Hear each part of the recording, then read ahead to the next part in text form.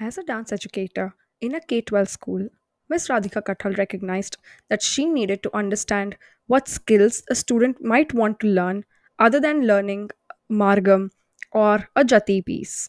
It also meant that she needed to tap into the different tools that are available for a teacher to use in order to deliver these lessons better. Listen to Miss Radhika Kathal on what all she learned and how it is different from how she teaches in a classroom space outside of a school environment.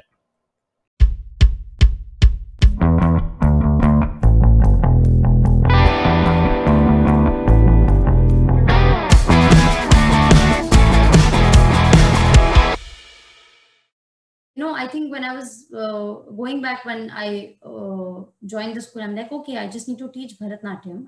I'll teach Adavus. I'll teach Abhinaya pieces.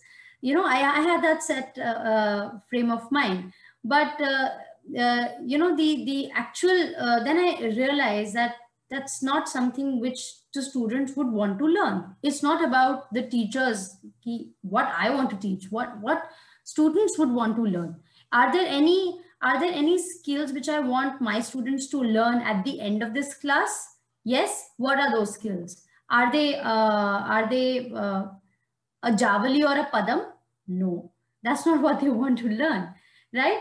So then finding different ways of engaging the children with dance. My first step was to actually just create a rapport with the students and make them feel comfortable about their bodies, and so that they can dance anywhere they want, right, without thinking ki koi dekh raha hai nahi dekh raha hai, if anyone is seeing me, so like dancing our heart out, and then identifying each child as to what is the strength, what does this child need, what. And it's not just again, one size fits all concept doesn't work in school. You can't just have one thing and give them like a bouquet and say, please take it, right? So when you do a class, it's like a bouquet of flowers, which each flower has its own quality,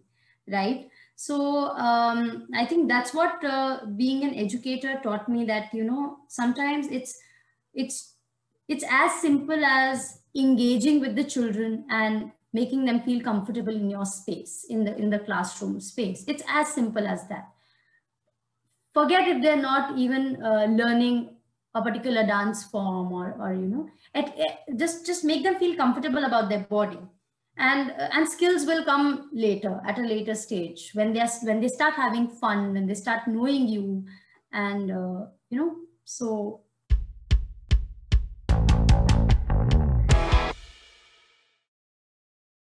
Thank you for tuning into Movement and Me. Do hit the follow button to receive notifications on our upcoming episodes.